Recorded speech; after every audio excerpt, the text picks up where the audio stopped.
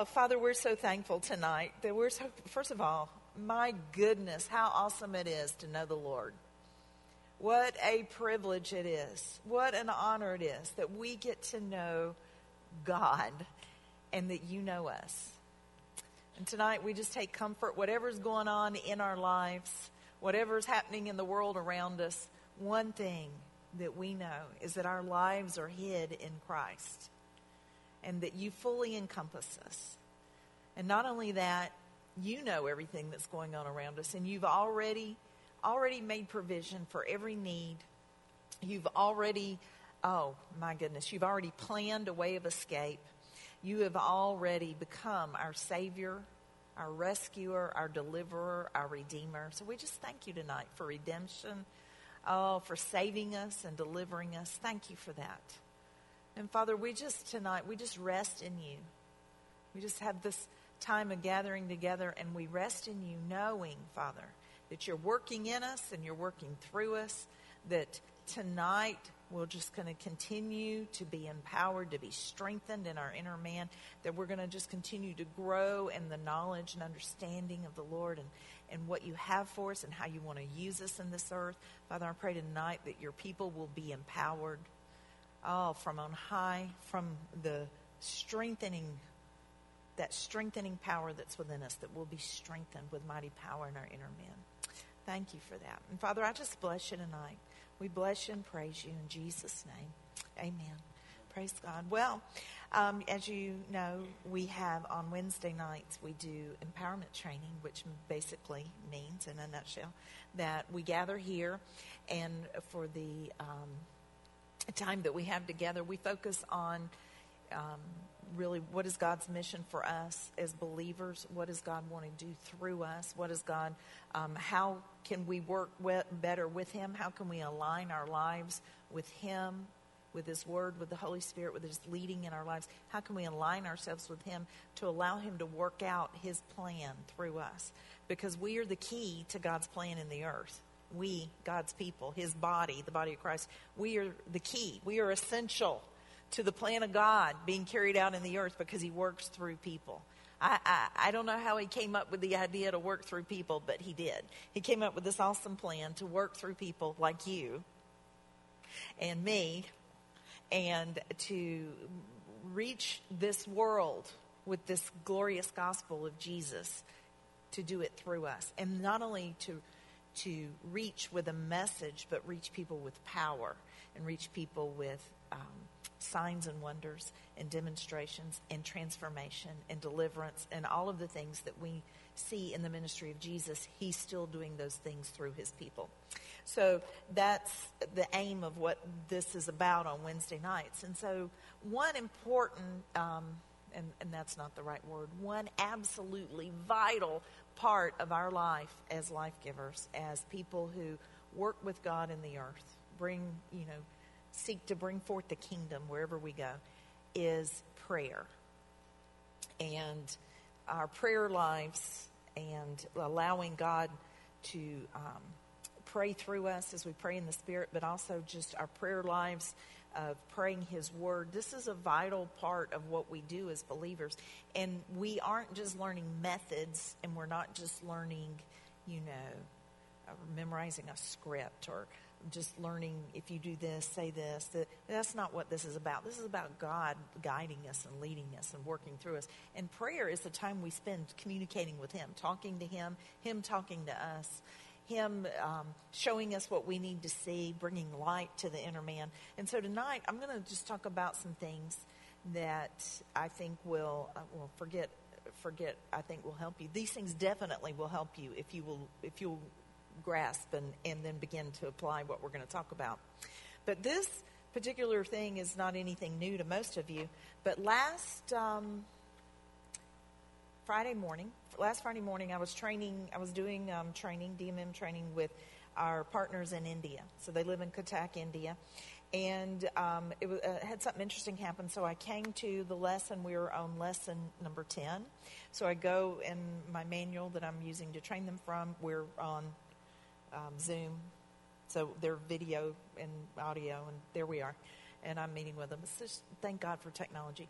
And so we're talking and sharing about some things that have been happening, and they've been getting after it. I'm going to tell you, Robert, there's some really great stuff that's been happening. God's been doing some really awesome things with them and enabling them to really start reaching numbers of Hindu people. So it's been really awesome. But anyway, so we're talking about those things. We're training together, talking together. And as I started to open the book, I just closed the book and set it aside. And I had never done this in all these times we've been training. And instead, I just opened the Bible and I said, y'all, we're not going to do the lesson today. We're going to do something else that I really feel. And I didn't really know what it was. And so we just started. And so I'm going to just do with you what I did with them. And I really believe that it wasn't just for them. It was really for me. And I think it's for us at this time and what God's leading us through. And so why don't we turn in our Bibles to Matthew chapter 9.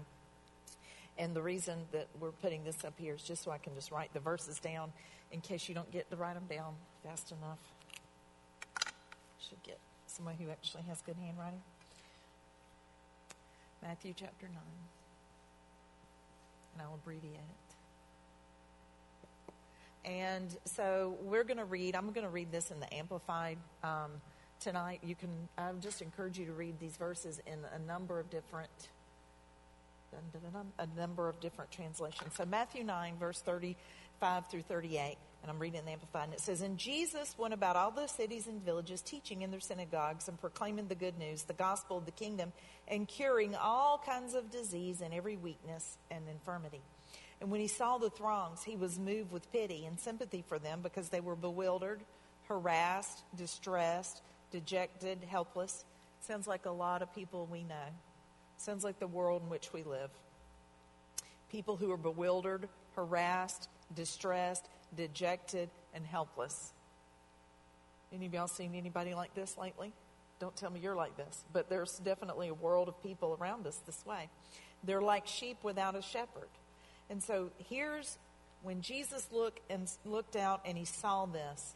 Here's what he did. Verse 37. He looked at his disciples. He said to his disciples, he's looking at this multitude of people that have problems, broken, messed up, harassed, the enemy's having his way with them. And Jesus, he says to his disciples, the harvest indeed is plentiful. Now, I just want to stop right there. How funny that Jesus looked, hey Eddie, that Jesus looked at the harassed and the broken here, the distressed, dejected, and helpless. Because it lists here that, I guess Matthew was writing this because that's what he saw when he looked. You know, Matthew, this is the Gospel of Matthew, his account. And so Matthew writes they are, bewildered, harassed, distressed, dejected, and helpless. But Jesus, when he looked at that, he didn't say, here are the harassed and whatever. What Jesus thought was something different. What did Jesus say? What did he say? The harvest is indeed plentiful. Jesus looked at those people that Matthew saw as harassed, and they were. If we saw them, that's what we would say. They were harassed, distressed, dejected. That they were a mess. These people that were broken and messed up, like many of us when Jesus found us. Well, all of us when Jesus found us. But he looked at them, and he did not see what we see often or what humanity usually sees. What Jesus saw was a harvest. Do you see this? He saw something different. He saw people in a different way. He saw people that are messed up, people that have lots of problems, they're distressed, they're in a bad way, people in a bad way. But Jesus didn't look and say, look, all those people in a bad way, look how messed up they are, look how broken they are. And honestly, in the body of Christ, we spend a lot of time talking about the mess in the world around us. Jesus looked at the mess in the world around him, and he saw a harvest. He saw the potential. He saw this is somewhere God can work. He saw these are people that can be rescued. This is fruit for the kingdom. That's what he saw. This is fruit for the kingdom. And I wish the body of Christ would kind of get that mindset now, because there's, you hear at times people just talking about how terrible things are. And in the world around us, things legitimately are terrible as far as the condition of the souls of the people around us oftentimes. But what he saw was an opportunity. This is something where God can come in, he can work here, and he can bring forth what looks like, what is a mess. And he can bring out of this a great harvest for the kingdom. And he said, so the harvest indeed is plentiful. So that's the first thing is we got to start looking around us and seeing something that we haven't necessarily seen. We got to start seeing there's harvest around us. And the more, bad news, the more brokenness, the more pain, suffering, harassment, the enemy working, darkness at hand, the more you see, instead of focusing on that being what it is, you should see, what I'm seeing here, potential for harvest. Here's harvest. Here's harvest. I'm looking at Lupe. Lupe's from Venezuela, and I'm telling you, when you look at Venezuela in a natural sense, you think, talk about harassed and hardship. You know what God sees when he sees Venezuela? Harvest. There's a plentiful harvest. You understand? And so I'm talking with my Indian friends, our partners in India, and I'm telling you, they're in the midst of, we were over there a couple months ago. If there was ever anywhere that I went and saw people harassed, distressed, dejected, helpless, and bewildered, it was there. I'm telling you, you don't even have to, you can just look out the window and see that.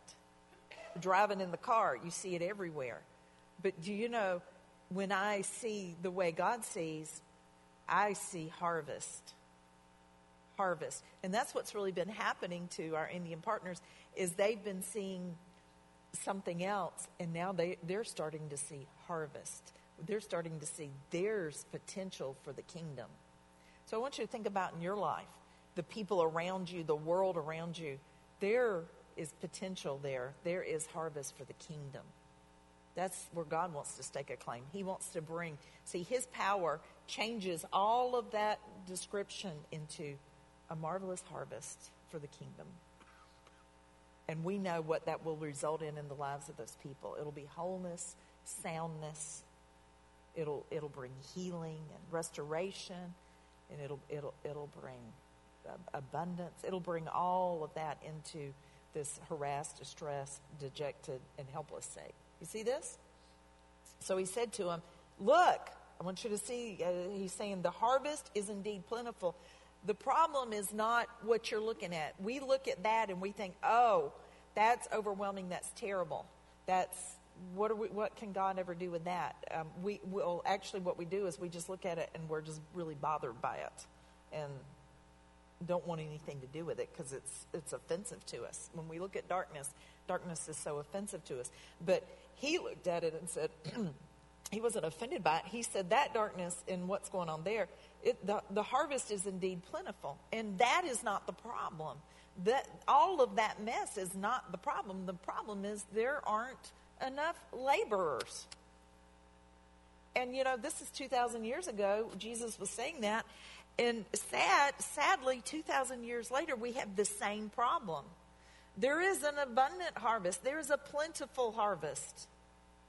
We would not have any problem tonight leaving this place and going out finding harassed, distressed, dejected, helpless people. I can take you right to them. What the problem is the laborers. We don't have enough laborers. The laborers are few. So that's what, really, that's what Good News Church is about, is God has instructed us to do something about the great labor shortage. There's a great laborer shortage on planet Earth. And so we're attempting to do something about this laborer shortage.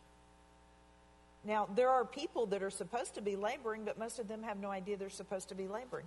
Hopefully, if you've been around here for any length of time, you figured out, hey, wait a minute, I am a laborer. I'm an ambassador. I'm a representative.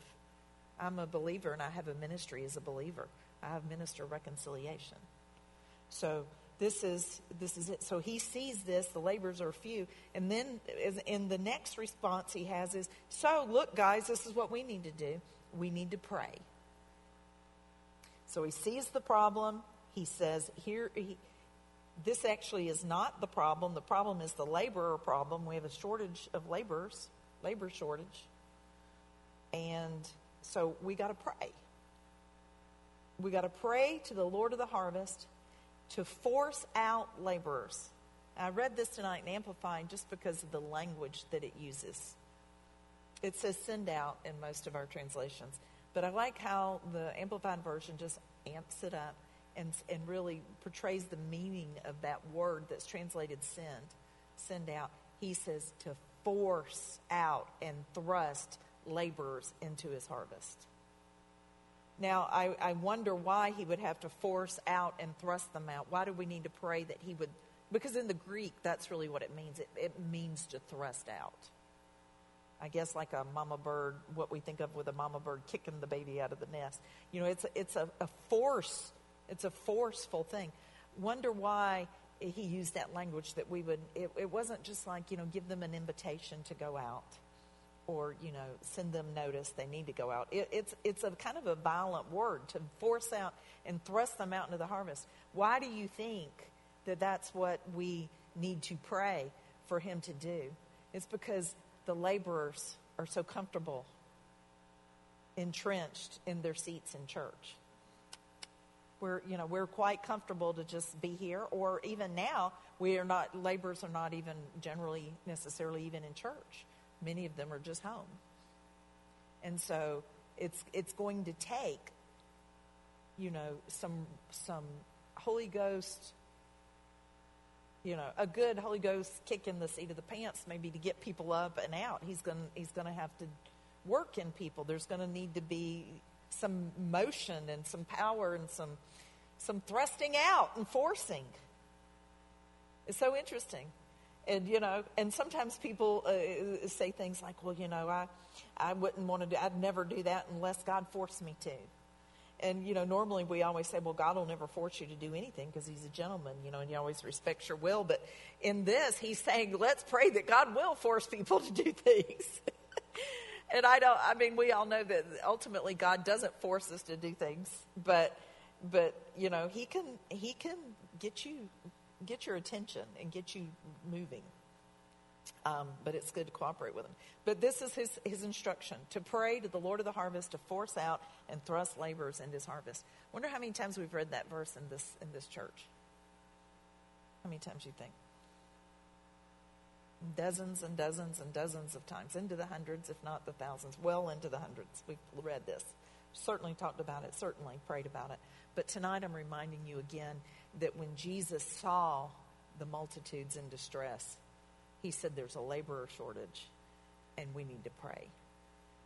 That's the response he would have if he was here today. There's a laborer shortage. We need to pray. You need to pray for the Lord to thrust them out, send them out. So I would say to you, this needs to be a constant prayer in your life. And this is what people who are life givers would pray. This is the first step in being a life giver. This is the first step in you making disciples. This is the first step in you starting to really embrace the ministry God has called you to as a believer. It is in praying, and praying that God will thrust laborers out into the harvest field. He'll force them out. So that's something we should pray. So let's just take a minute here and let's do that. Can we do that? Let's just do that. You just pray. You can write down this verse, but we're going to just pray that God will force them out and thrust them out. So, Father, we just come before you tonight. And we see today in our world around us, y'all pray too. This isn't listen to Susie prayer. And we see in the world around us, we see very similar things that Jesus saw that day.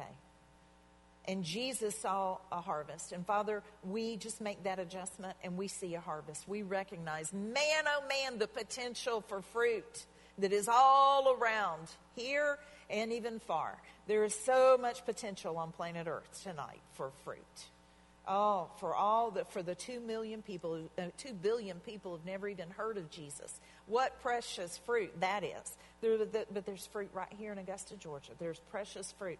And so, Father, we see that today there is still a laborer shortage. And we ask you to do something about that only you can do, which is thrust out laborers into this harvest field. Thrust out laborers. Force them out. Send them out in Jesus' name. We ask you to send out laborers into the harvest field. We ask you to thrust them out, to deal with people as only you can deal with them. in a way that's meaningful to them, in a way that'll prick their hearts, in a way that'll get their attention, in a way that'll set a fire under them, so to speak, that'll stir them up and cause them to be fervent in pursuit of fulfilling what you've called them to do as believers. Father, we pray for laborers to be sent. And Father, we know, we know through natural means, through statistics that have been released about this nation, we know that in this city, this is the third most church city in the country. And Father, you know what that means. That means there's a whole lot of laborers sitting in a lot of churches. That the people, that you're good people, that you intend to be laborers, that you are sending forth as laborers, many of them, they're actually in churches. And so, Father, not that it's wrong for people to be in church. It's good to be in church. But we need to be sent. We need to go. We need to go into the neighborhoods. We need to go to the mall. We need to go to the schools. We need to go to the shelters. We need to go to the prisons. We need to go to the hospitals. We need to go, Father. We need to go to the immigrants. We need to go, Father, and I pray that you would send us out and send out laborers in this community, send out laborers in these churches that are all in this area. Father, we pray you would send out laborers, but we also pray that you'd send out laborers in the nations to those that are unreached, to those who've never heard, to those that have been trapped in Islam, trapped in Hinduism, trapped in Buddhism. Father, I pray that you would send those that have been trapped in atheism, send laborers to them in Jesus' name. Send forth laborers all over the earth. Send forth your people to labor for the kingdom, to bring in the precious fruit of the earth. We pray this tonight in Jesus' name. Hallelujah. Amen. Okay, that... You don't ever get done with that till the work is done. All right, so now let's turn in our Bibles to Ephesians chapter 1. And this is the next thing that the Lord gave me the other day. Again, not unfamiliar. And I'm going to read again in the Amplified version. And it says, this is, as you know, one of Paul's prayers. There are 4 major prayers at least recorded. Ephesians 1, 3. Anyway, I won't go through that. You know where they are. You've heard me and heard us teach on these many times, Paul's major prayers. But anyway, here's one, and this is the scripture. These scriptures are really applicable to us today. Ephesians chapter 1, verse 17. I'll just start reading there. For I always pray. How often? He always prays to the Lord, to the God of our Lord Jesus Christ, the Father of glory. So this is something he prayed, and he prayed all the time. This is Paul praying for the church at Ephesus. This is how he prayed for the church. To be honest with you, this is what I pray for you more than any other thing, is this right here. This is what I pray for you, because I'm telling you, what you need is really found in these verses. Whatever is going on with you will be covered with this. For he always prayed, so we always pray. I always pray to the God of our Lord Jesus Christ, the Father of glory, that he may grant you a spirit of wisdom and revelation. Listen to this. Of insight into mysteries and secrets. Now, when you read words like mysteries and secrets, then you're like, ooh, wonder what that's about. Anybody get curious? Like, what are you talking about? Mystery? See, I want to know. I mean, some of y'all are like me. You're really nosy, and you want to know. You want to know the secrets and the mysteries. How many just want to know? You want to be in the know. You don't want to, I'm telling you, I don't know about y'all, but I live with a bunch of nosy people. And, if they find out something that they didn't know, and they're like, what? Why didn't anybody tell me? And they're just all up in arms because they're very nosy. They want to know, especially if it's a mystery or a secret. But sometimes you read words like these and you think, oh, this is like God's going to reveal this thing out there to me. And it's like, what's really on the dark side of the moon? Or some other thing. And people, they have these revelations about things like this at times. That's not what he's talking about. God wants to grant us a spirit of wisdom and revelation, of insight into mysteries and secrets, in the deep and intimate knowledge of him. He wants to tell us secrets about him, about knowing him, about what he's about what's on his heart, about what he's done, about how he conducts his affairs and the affairs of man. He wants us to have knowledge and insight into spiritual things, into spiritual happenings, into the things of God. And this includes like God's power and how it flows and where it flows and why it flows and the gospel and the mystery of the gospel that was hidden for so long, but it's now been revealed. He wants to reveal to us these kinds of mysteries and what that means for us. And then he wants to reveal to us his plans and purposes. You know, doesn't that make sense? I mean, people say, you never know what God's going to do. But actually, God wants to reveal to you. Not only does his word tell us what he's going to do, but he wants to reveal even to you. He wants to reveal. He wants to, a revealing is a showing forth. He wants to reveal, to unveil, to show forth to you things that are mysterious to others and secret and hidden away. Things that God knows that he's doing and that he wants to do in you and through you and in the earth and through his people. He wants to show those things. And Paul writing here, he said, I'm praying that you'll catch hold of this, that a spirit of wisdom and revelation is going to overtake you, that you're going to be granted this and you'll have access to these mysteries and secrets in the deep and intimate knowledge of him. And when I read those words, I just remember what Hebrews 8 says. We have a better covenant. It's established on better promises. And what makes this covenant so much better is that all shall know him. That every one of us, every person, from the least to the greatest, we're all going to know him. And we won't need to look and say, oh, no, know the Lord. And we don't have to teach each person, because the Holy Spirit himself inside of us is teaching us from within. The inward tutor. We have our own cheat sheet, so to speak, on the inside. It's the Holy Spirit teaching us on the inside, tutoring us, interpreting for us what the Word says, what we're hearing around us. And he's giving us insight and wisdom as we hear from the Holy Spirit. That's so awesome. That's what he's doing in our lives. And this is what Paul's praying for. And then he goes on to say, by having, and he's kind of expounding on how this thing is going to happen, by having the eyes of your heart flooded with light. Now here's something I'd never seen. I just saw it. I've never seen this. But I've prayed many times these prayers. Like I told you, I can't even fathom the numbers of times we prayed this for you and for us.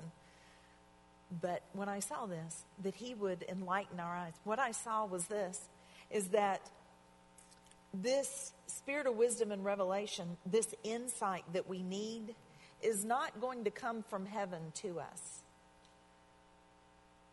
He said here, the way this is going to happen is the eyes of our heart were going to be flooded with light. Now, what happens when you go into a dark room and you turn on the light? You see the what? The darkness flees. Let me ask you this. When you flip on the light and suddenly there's light, did anything come into the room that wasn't there before? No, except the light. But what was in the room is revealed. Isn't that right? What's in the room is revealed. Y'all, the stuff is already in us.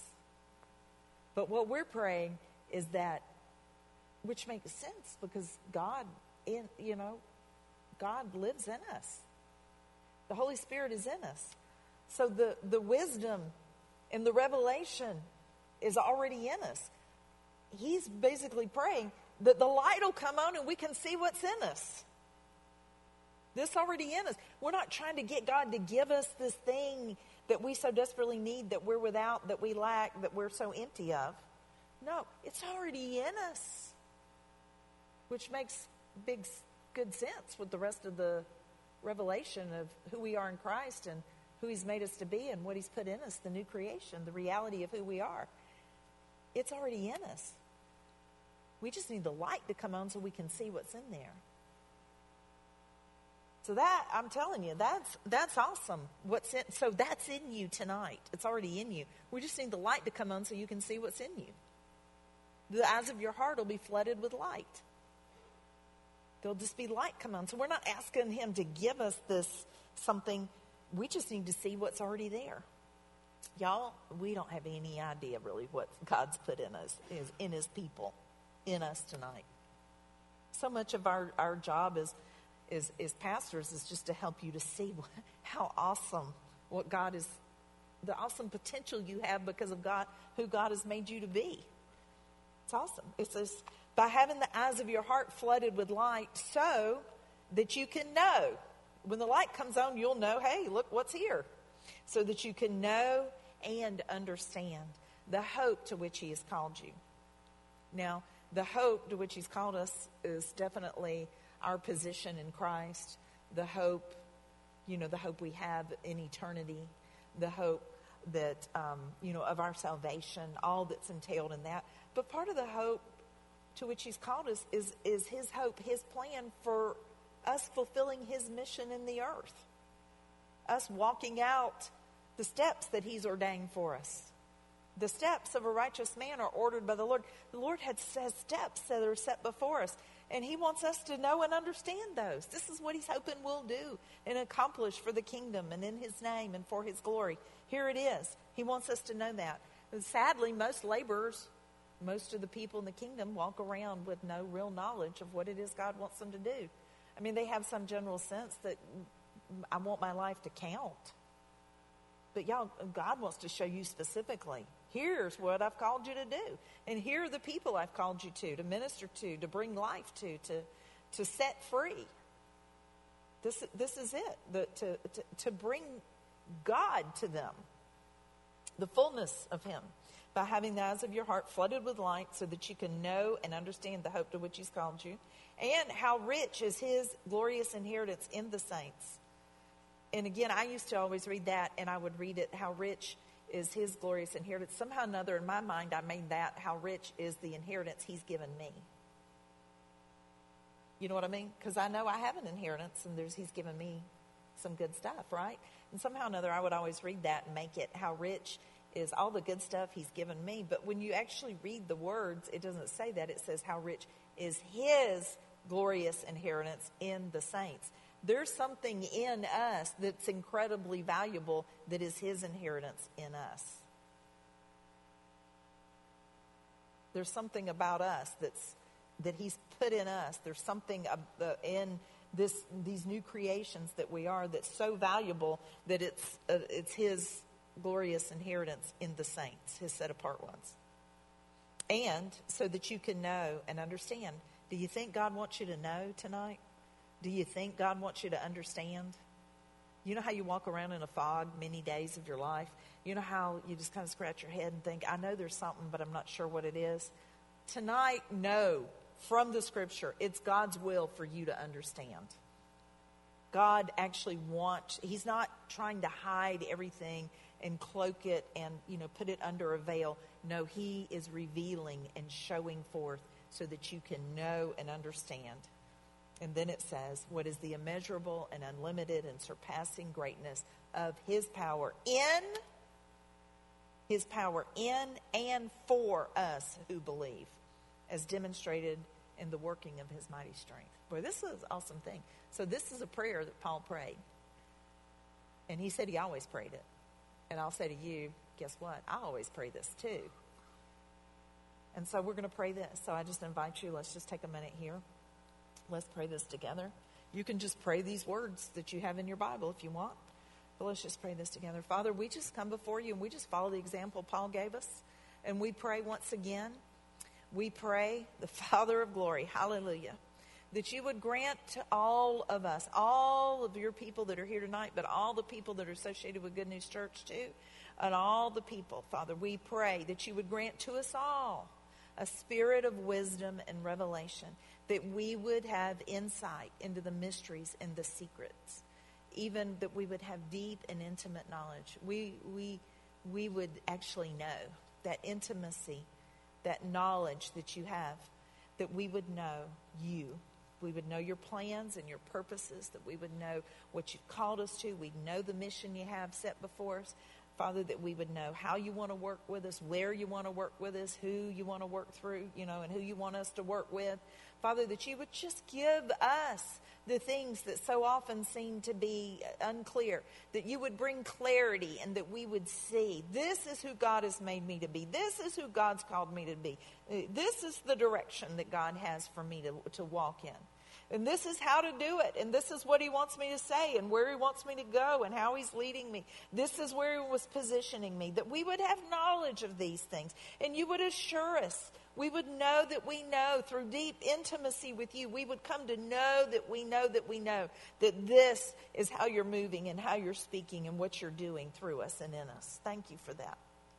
And Father, we pray that the eyes of our hearts will be flooded with light. We're not asking you to just do something that you haven't already been doing. You've already put within us great treasure, spiritual treasure.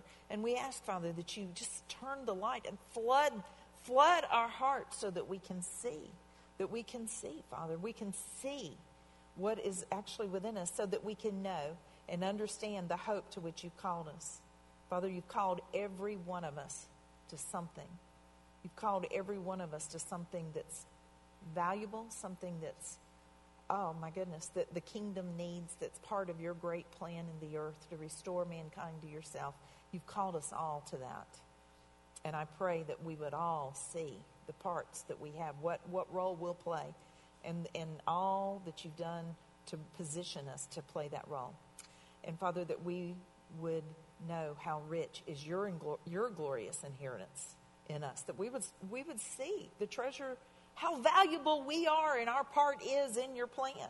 You can't do without us. You've put this awesome, oh my goodness, this awesome place. You've put us in these awesome places and position, and you desire for us to fulfill what you've given us to do. That's your inheritance in us. And I pray tonight that we would see that we would see how valuable we are to your plan and your mission.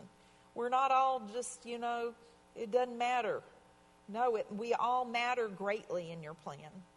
And so that we can know and understand what is the immeasurable and unlimited and surpassing greatness of your power. Not just your power out there somewhere. Not just your power on our behalf, but your power that is within us.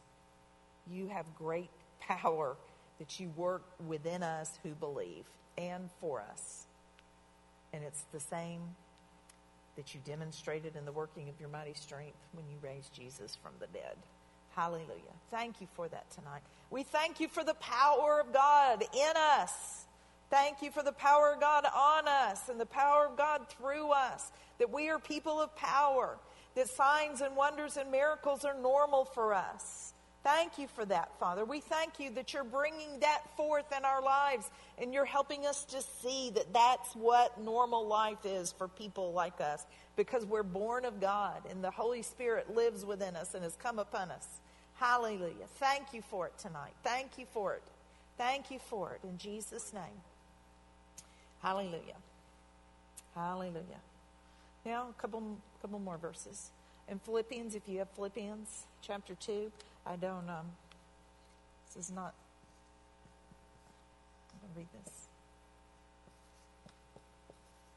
These are just the things that I feel like the Lord's been saying to me.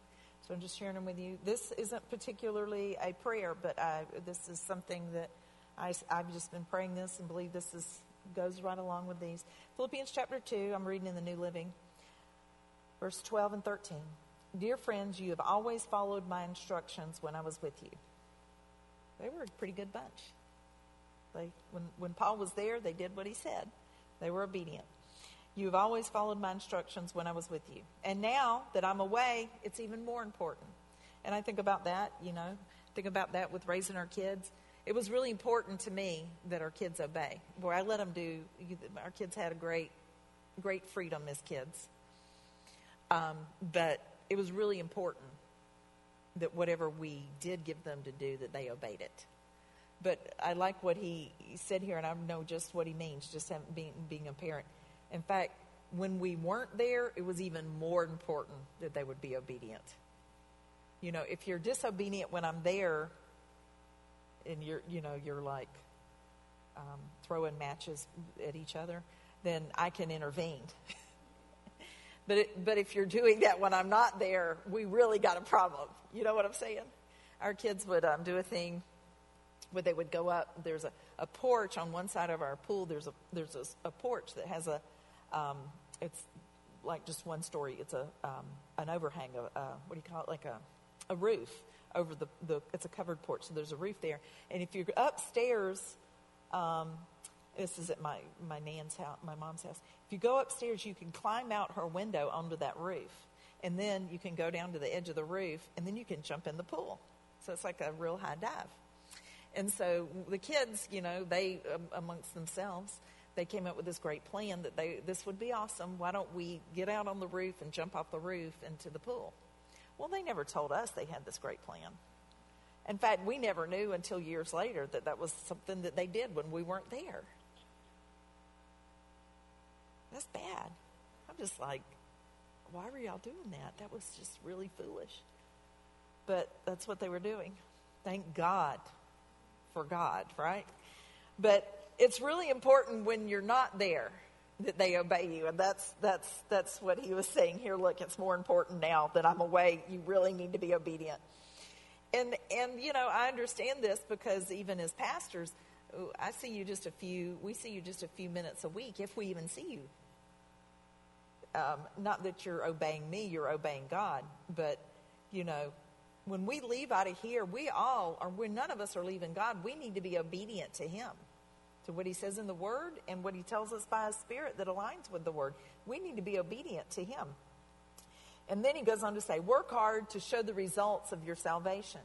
Now, we don't work hard for our salvation. Salvation is a free gift. It's by grace. It means it's free. You didn't earn it in any way, shape, or form. In fact, the truth is you did everything to disqualify yourself. But it's a gift. Thank God. But the results of your salvation, what will come in as a result of you being saved, there's a whole line or there's a whole avenue of development that you can apply yourself to. You can study. You can hear. You can, spend time in his presence, spend time in prayer. You can apply yourself. You can build, a faith community around you, and you can do things that will help you to grow. But you don't earn your salvation. But he says, work hard to show the results of your salvation, obeying God with deep reverence and fear. In verse 13, for God is working in you. This is like so awesome because God is working in us, giving you the desire and the power to do what pleases him.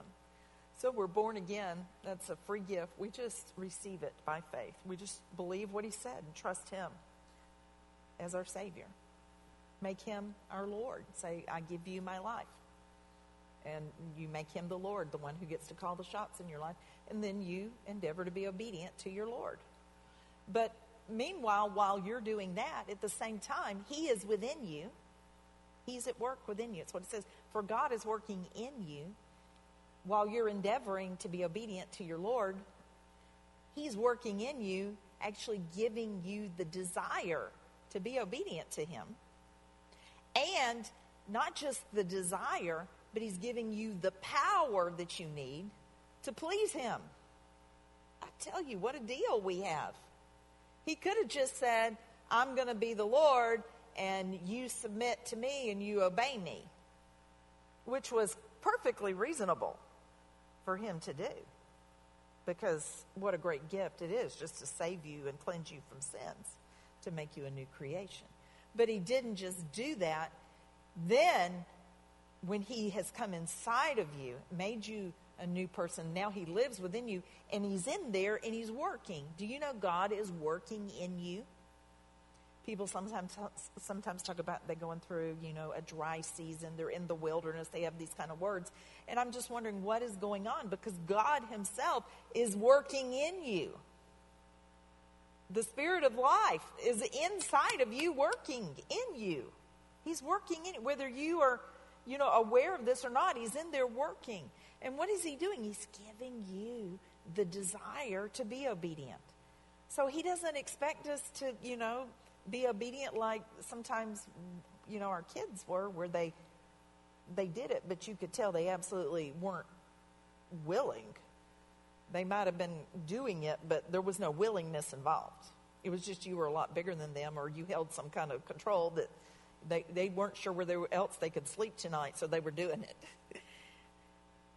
But he's at the same time, he's dealing with our willingness, our desire, giving us this desire to please him. And not only the desire, because a lot of times we have desires to do stuff, but we don't do it. Well, lots of us, we went around tonight and said, what is it that you want, Arlene's been very active in FPU and people getting, out of debt. A lot of people want to be out of debt. They desire to be out of debt, but there's no power to accompany that desire. So that's only part of what you need. You need the desire, but then you also need the power to do it. And it's not self-power. It's not willpower. It's his power. So he gives you the desire and the power. Boy, that's what you need. If somebody came into FPU and you were coaching them through that, and they wanted to get out of debt, and they had the desire to get out of debt, and they had the power to get out of debt, you think they could get out of debt? Because they have what they need. And in that same way, God is working in us, and he's giving us the desire to do what pleases him and the power to do what pleases him. You think you can do what pleases him? Yeah, because you have both. He's working in you. So this is, for me, something that I really, I always go back to this, because so many of the things that we see in the scripture are admonitions from the Lord. We see the command of Jesus. We see, Paul's writings. The second half of most of the epistles that Paul wrote are instructions to us, about children being obedient and husbands loving their wives, and us all submitting to one another and to bear with one another, and all these things he tells us to do all things without complaining. There's a lot of stuff he gives us instruction in the Word to do. And I look at those things, and it would be easy to be, like, that's just a burden and a chore, until I remember that, what's going on? Inside of me, God is working. And he's given me this desire.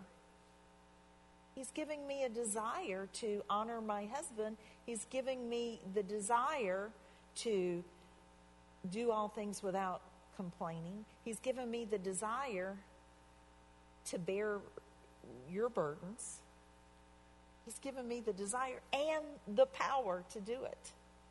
So this is so necessary to us as life givers, for us, knowing that he has commissioned us to be his representatives, to go in this earth and to make disciples and to preach the gospel and to work miracles, to lay hands on the sick, to cast out the devil, all the things he's told us to do. He's working in me, giving me the desire to do it and the power to do it. Hallelujah.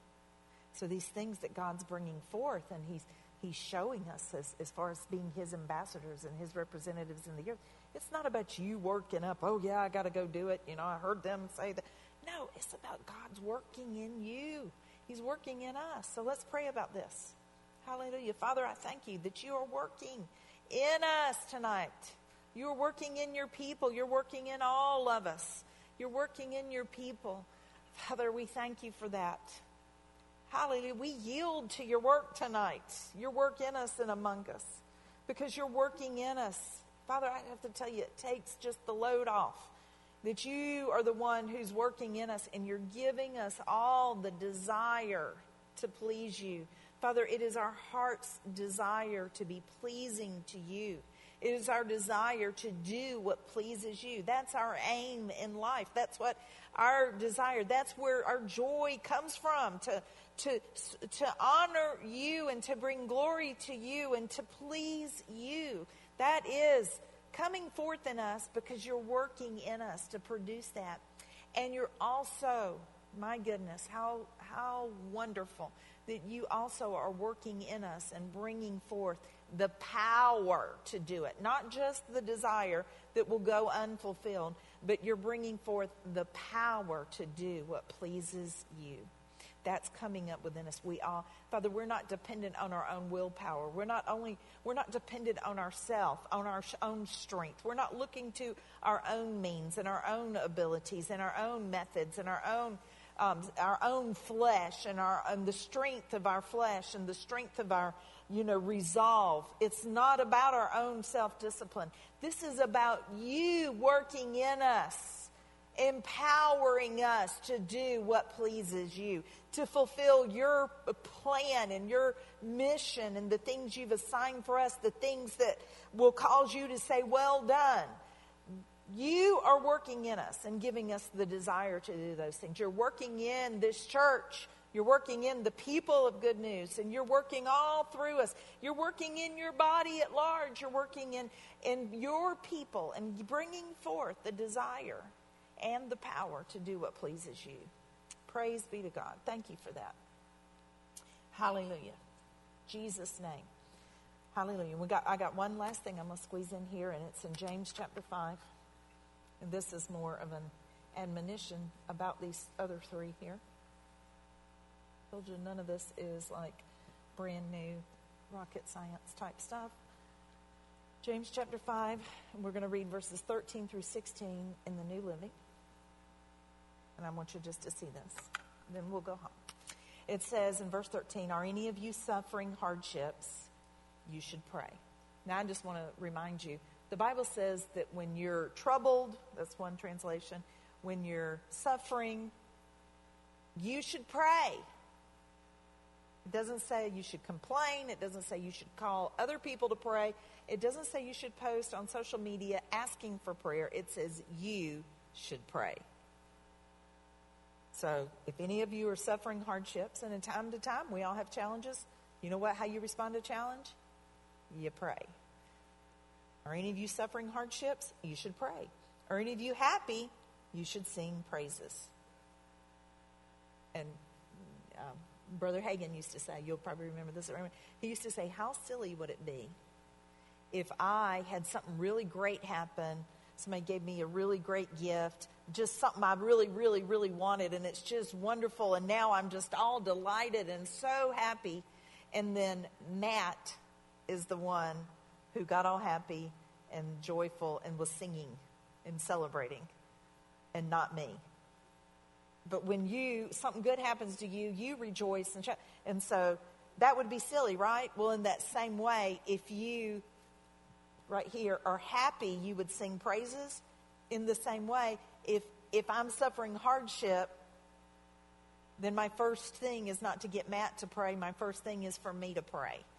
If I'm happy, I'm going to sing praises. If I'm suffering, I'm going to pray. You see? Does this seem real simple? I just always thought that was pretty simple and yet genius. Are any of you happy? Yes, then you should sing praises. Are any of you sick? You should call on the elders of the church to come and pray over you, anointing you with oil in the name of the Lord. And this isn't, just a little side note, this isn't like, you feel a little funny, a little ill, you got something happen to you. This sick means you're bad off, so bad off, you're beyond helping yourself. Are any of you beyond helping yourself? That doesn't happen every day, every week, every month, every year. It doesn't happen very often in your life that you are really in a point you're just totally beyond helping yourself. But sometimes people are beyond helping themselves. And thank God when we ever have a situation like that we have this. We can call for the elders of the church, those that are spiritual, to come and to pray over us and to anoint us with oil in the name of the Lord. Such a prayer offered in faith will heal the sick. Praise God. And the Lord will make you well. And if you've committed any sins, you will be forgiven. Confess your sins to one another and pray for each other so that you may be healed. The earnest prayer of a righteous person has great power and produces wonderful results. This is what I want you to see before we go. Go back to verse 13. The answer to hardships, when you're suffering hardships, your solution to that is to pray. And the context here is prayer will overcome hardships. And then it goes on to say in verse 14, if you're sick, you call, beyond helping yourself, you call the elders and they'll pray over you. In other words, when you're so sick you can't even help yourself, prayer will overcome sickness. Do you see that? Because that's what he said. Such a prayer will heal the sick. And then it says, if any of you have committed sins, you will be forgiven. Confess your sins to each other and pray. I want you to see this. Confession of sins and prayer overcomes sin. It says it brings about, the restoration, the restoration, the healing, the being made right. So I want you to see that prayer overcomes hardship, prayer, the suffering, prayer overcomes sickness, it overcomes the shortcomings, the missing the mark, the failure that the Bible calls sin. It overcomes all those things. Prayer is a good thing. Prayer is something we should practice. Prayer is powerful. Prayer overcomes hardship, overcomes sin, even habitual sin that goes on and on. Prayer overcomes situations where we're in over our head and we're beyond helping ourselves. Prayer overcomes that. Prayer relieves that. All of these things. Prayer relieves those things. Prayer is powerful. And you can pray. You have the right. You have, actually, yes, the privilege. That's the word I was looking for. I couldn't come up with it. The privilege to pray. You have the privilege of praying. You and me, because of what Jesus did for us. It's given us the right to approach God and pray. So look at what we have in prayer. We just take it so for granted, We just whisper some prayers. I was talking with a man today that I met out and about. And he was telling me, I used to, when I'd go to work, he said, I used to just say some prayers, just some prayer, I just kind of mumble it to myself before I went to work. And he was telling me how God had been dealing with him and his prayer life had really changed. And he'd realized prayer was something now like, it was something else. It was like real. Before it was just some words he muttered. Y'all, prayer is real. It's dynamic. In fact, that's what he says. Look, he's saying, the earnest prayer of a righteous man has great power. Well, I guess it does, because it overcomes sin, and it overcomes when you're sick so bad you can't even help yourself. It overcomes hardship. Prayer is powerful. And he's saying, look, just the earnest prayer of a righteous man, a righteous person, just a heartfelt prayer of a righteous person has great power and produces wonderful results. So these things right here are things to pray about. Prayers you can pray. And this verse tells us, hey, it's worth doing. It's worth giving yourself to this. Because when you give yourself to this, it is going to have great power and it's going to produce wonderful results. Amen. Hallelujah. Praise God. Glory to God. Father, we just thank you for this tonight.